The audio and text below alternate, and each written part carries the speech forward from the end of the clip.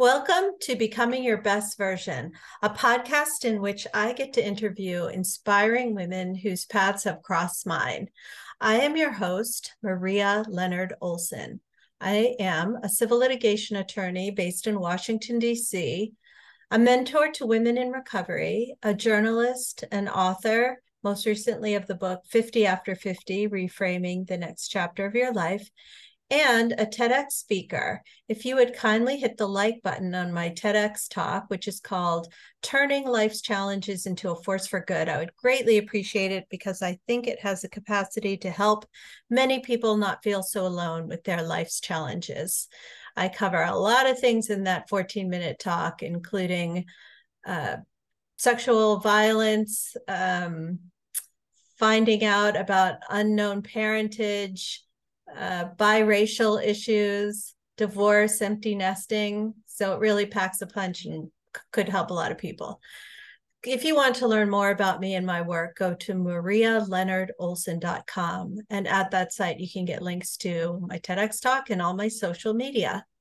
So today, I'm excited to welcome to the show Jen Berlingo. She is a midlife coach, a licensed professional counselor in the state of Colorado, a nationally registered art therapist, and a master-level Reiki practitioner. After 2 decades of midwifing hundreds of women through life's major transitions and experiencing her own passage through a fiery midlife portal, she was inspired to write Midlife Emergence to accompany other women in traversing their midlife journeys. Jen also is a visual artist who creates custom pieces for collectors worldwide and exhibits her fluid, abstract art locally in her beloved town of Boulder, Colorado. There, among the sunny foothills, Jen can be found making bottomless bowls of popcorn and snuggling on the couch with her unconventional family, her coven of close friends, and her rescue cats. You can learn more about Jen on her website, jenberlingo.com. And the show notes contains links to all of her social media, links for buying her fabulous new book, links to her Etsy shop, her Pinterest for other kinds of information and inspiration. And you can find it all on the show notes. So let's get right to it. Welcome, Jen. Hi, thanks, Maria. Glad to be here. So I guess I'd like to start with your unconventional family, because I suspect that your personal journey led to a lot of the work and changes in midlife for you. So if you'd like to share with the listeners why you call your family unconventional. Sure, yeah. Thank you for the intro. Yeah, that was a lot about my professional life. Personally, I am a recently divorced 47-year-old queer mom to a non-binary teenager. I live full-time in my place with my 2 cats, half-time with my kid because we have 50-50 custody. And my girlfriend is here with us about half the time as well. So, yeah, I say unconventional because after going through the midlife transition that I did, I was with my ex-husband Craig for 21 years, married for 17 of them, and our kid is 16. And we have remained very close. We are still best friends. He lives down the street. I was at his house for dinner last night. And so in some ways, people consider that unconventional because we are still close. And part of the reason for our reforming our relationship into a new shape really was that in my own midlife passage through my 40s, I realized that it was time for me to fully express my sexuality more. And I'd always known I was queer, but it was a time for me to actually live in that way and feel more congruent with my insides and outsides. So I had a girlfriend. I have a girlfriend for the first time in my life in my 40s. And yeah, she's with us a lot of the time as well. And my friends feel like family. They're around too. So for some people, that's unconventional. I just think families can take all kinds of shapes these days. Definitely. And I think, I also wrote a book called Not the Cleaver Family, The New Normal Mm. in Modern American Families. And my son is gay too. And Hmm. I think that it's probably going to take one more generation before people don't even ask if you're in a heterosexual union or homosexual. It won't matter. It still Right. matters, I think, especially for the older generation. But I am Yeah, very, very hopeful that things are going to continue to change for the better.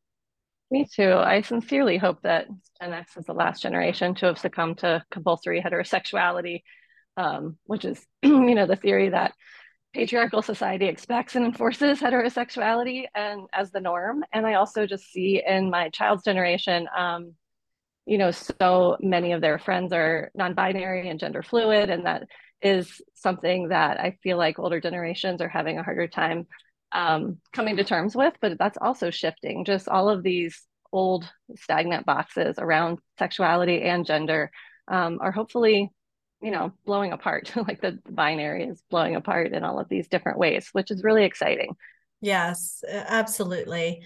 So then you moved from helping people on an individual basis to more of a national platform through this new book, Midlife Emergence, which really just is so very new. I encourage you all to buy the book, which you can get on request at any bookstore or the library, or order it quickly at Amazon. And Midlife Emergence, it is here, I'll read you a short bit of the description and then you can elaborate. Midlife Sure. Emergence is a revelatory memoir and an inviting guidebook.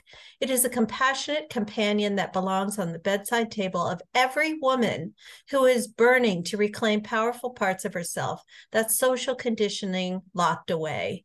Midlife doesn't need to be a crisis or an emergency.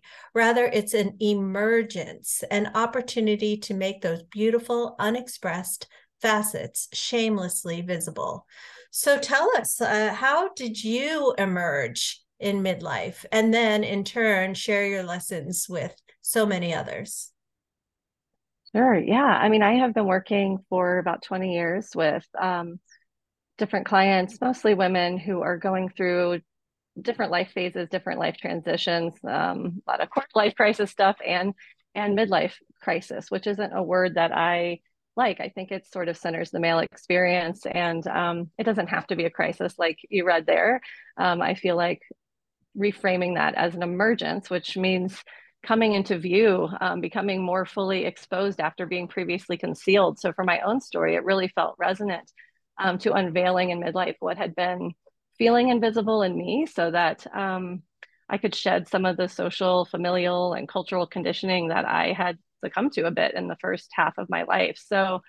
Um, so after, guiding clients through a lot of those experiences and, starting to feel this rumbling in my early 40s that felt like something in me that was unexpressed needed to be expressed. Actually, in several facets, I talk mostly about my relationship and my sexuality in the book.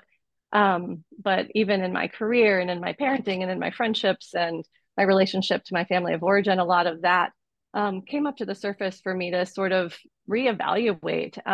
Like most of my clients, I'm a recovering good girl, sort of the way I put it, who's done all the right things, met the expectation, to create a life that I should want, but then still feeling unsatisfied, which is also a pattern I saw in many clients. And making changes at this stage of life can feel disruptive because the stakes can feel really high when you're in midlife, because sometimes we're settled into, relationships, careers, mortgages, parenting, and it's hard to have this roadmap or even to have cheerleaders for helping to, I don't know, unfurl, I guess, into a more aligned way of being in the world. So we're tempted to stay in these safe, stagnant habits because it's difficult to face that voice that says, is there more? I want more. And for me, it felt like I had to muster the courage to really explore what my personal more might look like and to not know what was on the other side um, of that mystery of like what that even will look like and try to go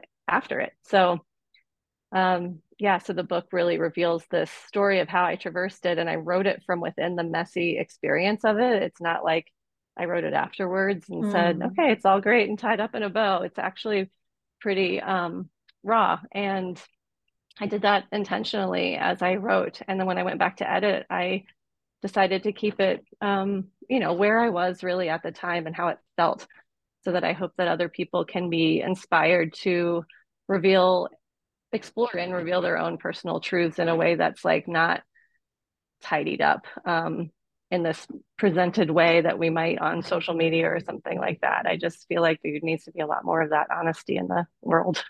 Absolutely. But did it well, when I wrote my prescriptive memoir, 50 After 50, after well, the first book talk I did, and my parents were in the audience, and all of a sudden I felt really self-conscious. Did you have any of that? Oh my gosh, yes. Um, as I wrote my book, I did go back and, kind of re-examine some childhood messaging, and um, I was nervous for my mom to read my book, and I gave her the advanced reader copy digitally a few months before, my book came out, and just held my breath and lost sleep waiting for her to finish it so that we could have this big, hard conversation, or what I envisioned might be. And my mom is a wonderfully thoughtful, caring, loving mom. And, I'm a mom myself, and I know that we have the best intentions in raising our kids. And sometimes, we do things out of the time and the place, from which we were raised. So there was we did have that conversation, and it wasn't nearly as hard as I thought it might be, but I do have that, or I did have that trepidation about it while writing it. That was one of the biggest just emotional challenges for me. And I feel put at ease a lot more around it. I mean, of course, there are more talks to be had, and I'm always looking for more bridges to deeper connection with her and with all of my family. Um, so I'm hoping my book can be that in a lot of ways. Oh, I'm sure it will. I mean, it's raw, but it is a guidebook, and it is Hmm. very needed in this space for both the LGBT community. I mean, many of us in middle age and older were, as you say, socially conditioned to not even accept it as a possibility that our Right. sexuality might be anything other than hetero. And so Yeah. I think it's brave and needed that this book is in the world. So, Thank you. how about your children? What have has their feedback been like? Yeah, I have one child, and they're 16, and they've been really encouraging throughout the whole process of not only my divorce and, just watching me day to day go through all of the changes that I have. They've been really understanding and like, yeah, astonishingly encouraging, even from age, I guess it was 12 or so when a lot of this began when they were 12. They've known since they were born that I'm queer, Mhm. even being in a heteronormative appearing marriage. I've always been really open about that. And so that part wasn't a surprise so much to them. But they just have said, Mom, I'm so proud of you for living your truth. And for me, it's really important to model that, to, um, not to disappoint oneself. I don't want to teach them to disappoint themselves in order to, make other people happy. It's like really just living as authentically as possible. So they haven't read the whole book yet. And they asked yesterday, could I read it? Mhm. Um, so yeah, I'm open to that. And I hope they enjoy it. And, things change so quickly that I feel like um, in the book, I talk about their coming out as gender fluid in like the epilogue part, but throughout the book, as I was writing it, um, yeah, they were not that. So that part has shifted too. It's just funny how a book is a stagnant object in some ways. Snapshot, Um, yeah. yeah, yeah. So that's that's an interesting piece there. But yeah, I'm Yes. excited. Yes. And in my book, because it contained a fair amount of personal information about me and my family, Hmm. I was worried about it, and I did speak my truth, but I did have my sister-in-law read it, and she persuaded me of the wisdom of taking out a couple of things. And Hmm. I'm glad that they're not in there, just to preserve. third party confidentiality, so, or Totally. privacy rather. So I get it. I get it. And it's helpful to have another pair of eyes. And I'm so happy for you that your child is so accepting and supportive. That's wonderful. We don't often get feedback as parents. That's true. I feel lucky about that. And yeah, I relate to what you said as far as like having other eyes on it. I had some early readers do the same thing who've known me, most of my life. And it really was challenging to walk that line between telling my truth and respecting the privacy of people that I deeply love. That's a dance, Yes. and I feel like I feel good about what is in there and what isn't at this point. Great, great. And not only do you have this book, but you also do one-on-one support Mhm. coaching. You also have courses that are accessible through your website. And can you tell us a bit about, well, let's start with the courses. What types of courses do you offer? Sure. So I have been running a midlife emergence kind of group guidance program for the last couple of years, which has been really great to have going on alongside writing and finishing this book. I have a new group that will begin this fall for that. And in the meantime, I actually just opened enrollment on a book club to read midlife emergence alongside me. I'm hosting the book club. So Wow, um, nice. yeah, so people can have access to it. Starts on April 26th, and and each week we'll meet for 4 meetings and go through the book together. And I can, be there for Q&A or just for firsthand insights and extra content during the book club. And then after that, I'm going to be rolling out some other deeper dive, self-paced but guided courses about different themes that are in my book.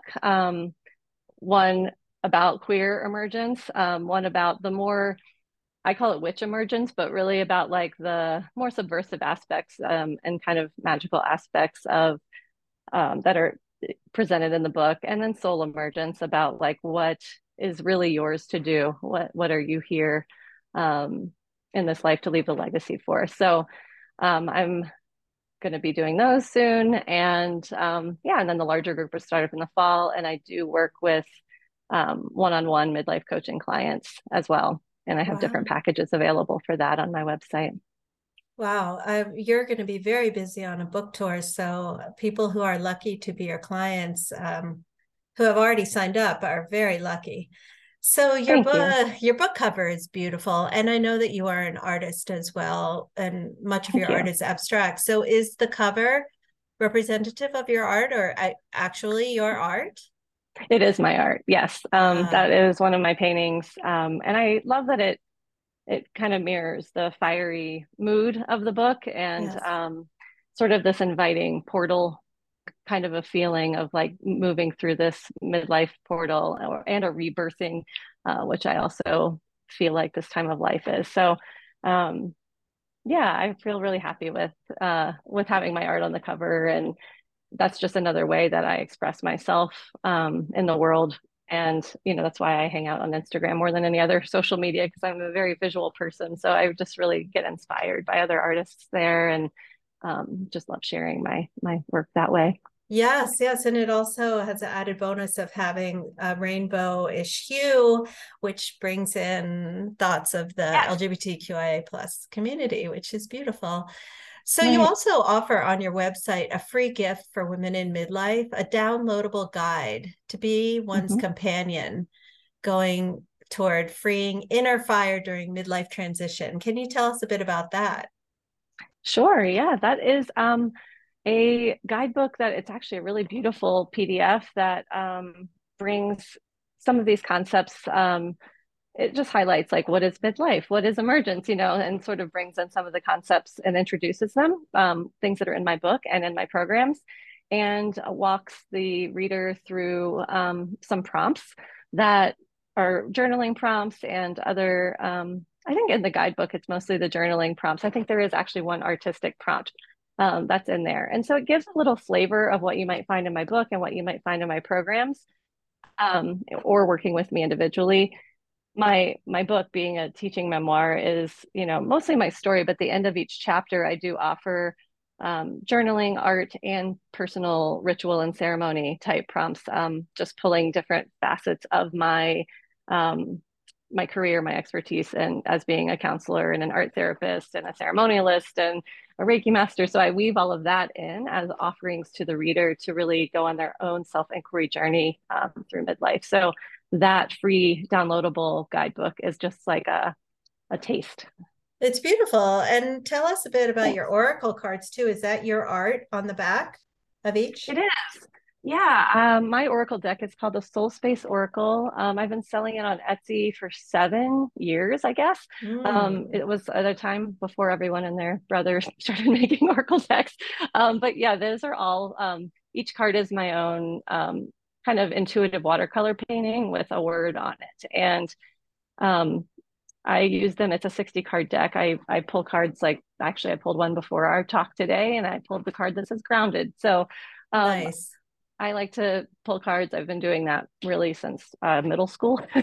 so so I decided to make my own deck years ago, and I just self-publish it and sell it on Etsy. Still, I ship them all over the world every week, actually. So it's a fun little side project, I guess. Yes, yes. So I know that your book just came out this month. Mhm. Where are some of the places that our listeners can come and see you give book talks? Have you worked out your schedule yet? Not all of it yet. I do Mhm. know that I will be in my hometown of Boulder, Colorado, June 28th at the Boulder Bookstore, giving a talk and reading and signing there. I'm going to be at a book festival in Berkeley, California, the Nice. first weekend of May. And I'll have a table there where you can come meet me and get a book. Um, yeah, and I'm planning some others for the summer that aren't solidified yet. So I know I'll be in Denver as well. I'm just not sure which date, which is fairly local to me. But yeah, and I'm doing a lot online as well. So I'm firming it up still. Yeah, great, great. Well, I hope that it will encompass the East Coast so that we can meet in person as well. Me too. It should. My family's in Virginia, so I'm hoping to come out there. Oh, fantastic, fantastic. What part of Virginia? Virginia Beach. That's where I grew Okay. up. All right, great. So, what brought you to Colorado? I moved to Colorado in 2002 for graduate school at Naropa University for Mhm. my master's program. And then I was just here 3 years. And then I left and went to Virginia. And then I went to the Bay Area for about 10 years and then moved back here in 2018. Yeah, Mhm. 2018. And so, yeah, I just returned because it's such a beautiful place. And I formed a lot of community here during graduate school that are still my closest people. So it's been great living here Well, again.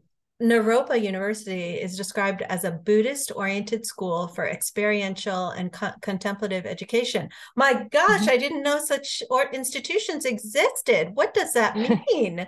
It's such an awesome school. Yeah, it really appealed to me when I was looking at different programs for art therapy at the time in 2001-ish, I guess, when I was researching that. There were only about, I want to say like 25 or something accredited art therapy programs in the country. And so that narrowed it down quite a bit because I knew I wanted to get the counseling license and the art therapy accreditation, credential. And Uh-huh. yeah, so when I looked at different programs, that one just stood out. A third of the training about is in mindfulness meditation and really looking at the therapist self and how to hold your seat and how to really be with people in service of people without going through burnout and compassion fatigue and vicarious trauma and really like centering the self before serving others. And it was really unique in that way. And it blended the art therapy part and the counseling part. So it just was a well-rounded program for me to attend. And yeah, I still feel so fortunate that I was trained in that way because I don't think I could do the work I do being such an empath and sensitive soul without knowing how to really care for myself while I'm doing it. Definitely. I think not only did your education benefit so many of your clients and your readers, but it undoubtedly benefited you on a personal level. Right. Yeah. Beautiful, Yeah. beautiful. So I can't wait to meet you when you make your way to the East Coast. And I love the book Midlife Emergence, Free Your Inner Fire, which you all who are listening should do yourself the favor and get a copy of because it is really fabulous. Written by a very successful artist, mentor, coach, trained in many different disciplines. And it draws from all her experiences, both personal and professional, to provide this guidebook. And yet, I don't think you have to be in midlife to benefit from this book. No, not necessarily. I really feel like, well, midlife spans, I have clients in their late 30s and clients in their mid to late 60s who are all doing sort of the similar kind of work. But I Mm-hmm. feel like it's for anyone who is wondering, like, is this all there is, or really wants to untangle, what they were brought up to feel from what actually feels congruent with their core self. So you can be in any phase of life really and doing that, just to really claim your sovereignty, and inspire it hopefully inspires that in people. Yes, thank you. So I ask all of our guests on the show the following question. What do you do to become your best version? Um, Lately for me, I want to say it's about like not falling asleep, not being complacent, and always trying to be awake and curious, in my life to, observe my own patterns and question them and try on things that are outside of my comfort zone. I saw this meme that said your comfort zone will kill you. And I totally feel like that in midlife. Like we all want safety and security. That feels good to our nervous systems. Yeah. I'm not trying to blow my adrenals out or anything. But in midlife, I have felt almost allergic to the stagnation. I always want to be moving and growing and pushing the edges within myself. So, yeah, I think that the best version of me is one that's constantly seeking growth and new experience, in this one life that we get.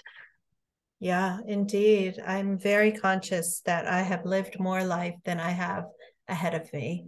And I want to Hmm. drink fully from the cup of this life. And I'm so grateful that our paths have crossed and that you birthed this beautiful, beautiful missive into the world that all of us can benefit from. So thank you. Thank you for taking time Mm. out. I know you have other appearances today, and yet you fit the podcast in. So I appreciate that. So everyone go to jenberlingo.com to access her book, her artwork, her courses, her coaching services.